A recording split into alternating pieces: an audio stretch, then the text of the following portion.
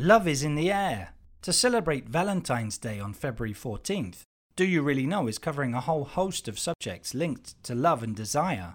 From trends like sologamy and sneeting to the emergence of female Viagra, spend all week learning about the concepts that surround our love lives in the 21st century. What is Tinder? Thanks for asking.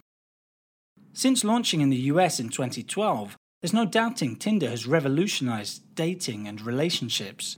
According to Business of Apps, it has over 75 million monthly active users, making it the most used dating app worldwide.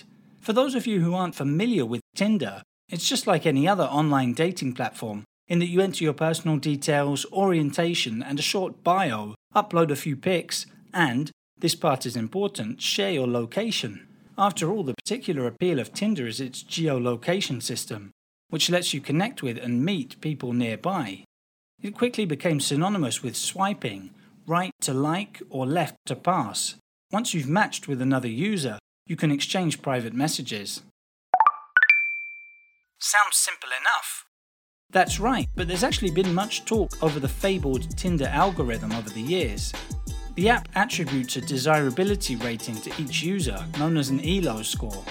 The idea is also used in some sports and games, like chess for example. It's believed users are secretly rated according to physical, social and economic criteria. Who cares? It's just a bunch of numbers, right? Well, that's true, but the score does have a major impact on who sees your profile, and therefore who you may match with. That doesn't sound very romantic, judging and perhaps discarding people on the basis of a photo or two.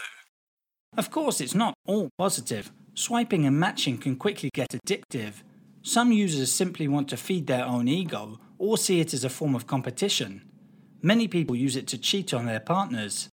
But Tinder's defenders argue it reflects the real world, in that we make split-second choices about a potential partner, often based on physical appearance or a first impression. Tinder is simply catering to social needs. And you can't argue it's not efficient.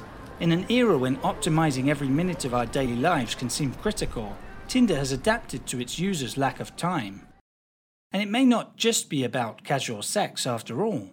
A 2020 study from the University of Geneva found that couples who hooked up on a dating app were more likely to stay together than those who met up in more traditional ways, like at work or on a night out. So what are the latest developments in the world of Tinder? It must never get dull at Tinder HQ, given all the creative ideas the company comes out with. At the start of the month, it rolled out its own virtual currency to get users spending more real money on the app, buying perks like super likes or boosts, which make matching easier. And even more recently, it added a feature called Plus One, specifically for people looking for wedding dates. Under the leadership of Renate Nyborg, who became the company's first female CEO in September, Tinder looks poised to continue growing. There you have it. Now you know what Tinder is. In under 3 minutes, we answer your questions.